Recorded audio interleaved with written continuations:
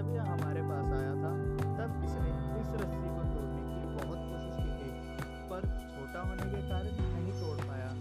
फिर इसे यह भरोसा हो गया कि वह यह रस्सी नहीं तोड़ पाएगा और इसने कोशिश करनी भी छोड़ दी। कहने के लिए तो यह एक छोटी सी कहानी है, पर यह कहानी बहुत बड़ी बात बताती है कि एक कमजोर सी रस्सी ने इतने बड़े हाथी को उसके बचपन में ही रखा। यानी कि हाथी की मानसिकता ने उसकी ताकत को बढ़ने ही नहीं दिया। हालांकि ताकतवर हो चुका था वो, पर मानसिकता ने उसे वहीं के वहीं जकड़ के रखा हुआ था। कुछ ऐसा ही हमारे साथ भी होता है। अगर एक बार हम किसी चीज में हार जाते हैं तो हमारी मानसिकता यह बन जाती है कि हम वो काम नहीं कर सकते और अंत में हम कोशिश करना भी छोड़ देते हैं। ऐसी और कहानी सुनने के लिए वीडियो को लाइक करें, शेयर करें एंड चैनल को सब्सक्राइब करें।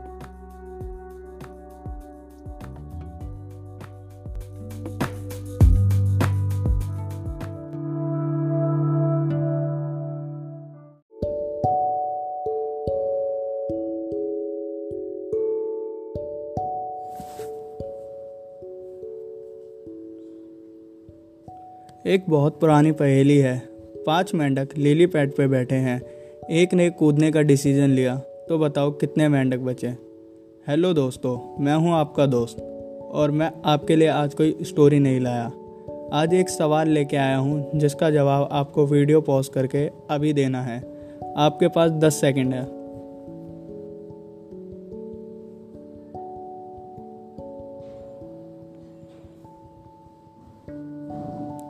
मुझे उम्मीद है आप सबने अपना जवाब लिख दिया होगा। अगर आपका आंसर 4 है तो कांग्रेट्स, आपकी मैथ काफ़ी अच्छी है। लेकिन ये कोई मैथ एबिलिटी का टेस्ट नहीं था, यह एक लाइफ प्रॉब्लम है। सही आंसर 5 है। यस, वो 5 मेंढक अब भी लिली पैड पे बैठे हुए हैं। उस मेंढक ने सिर्फ कूदने का डिसीजन लिया है, लेकिन कूदा नहीं है। लाइफ कोई देखने का स्पोर्ट नहीं है, यह एक खुद मैदान में खेलने का स्पोर्ट है और इसमें कोई प्रैक्टिस सेशन नहीं मिलता। आप इस गेम में डे 1 से हो।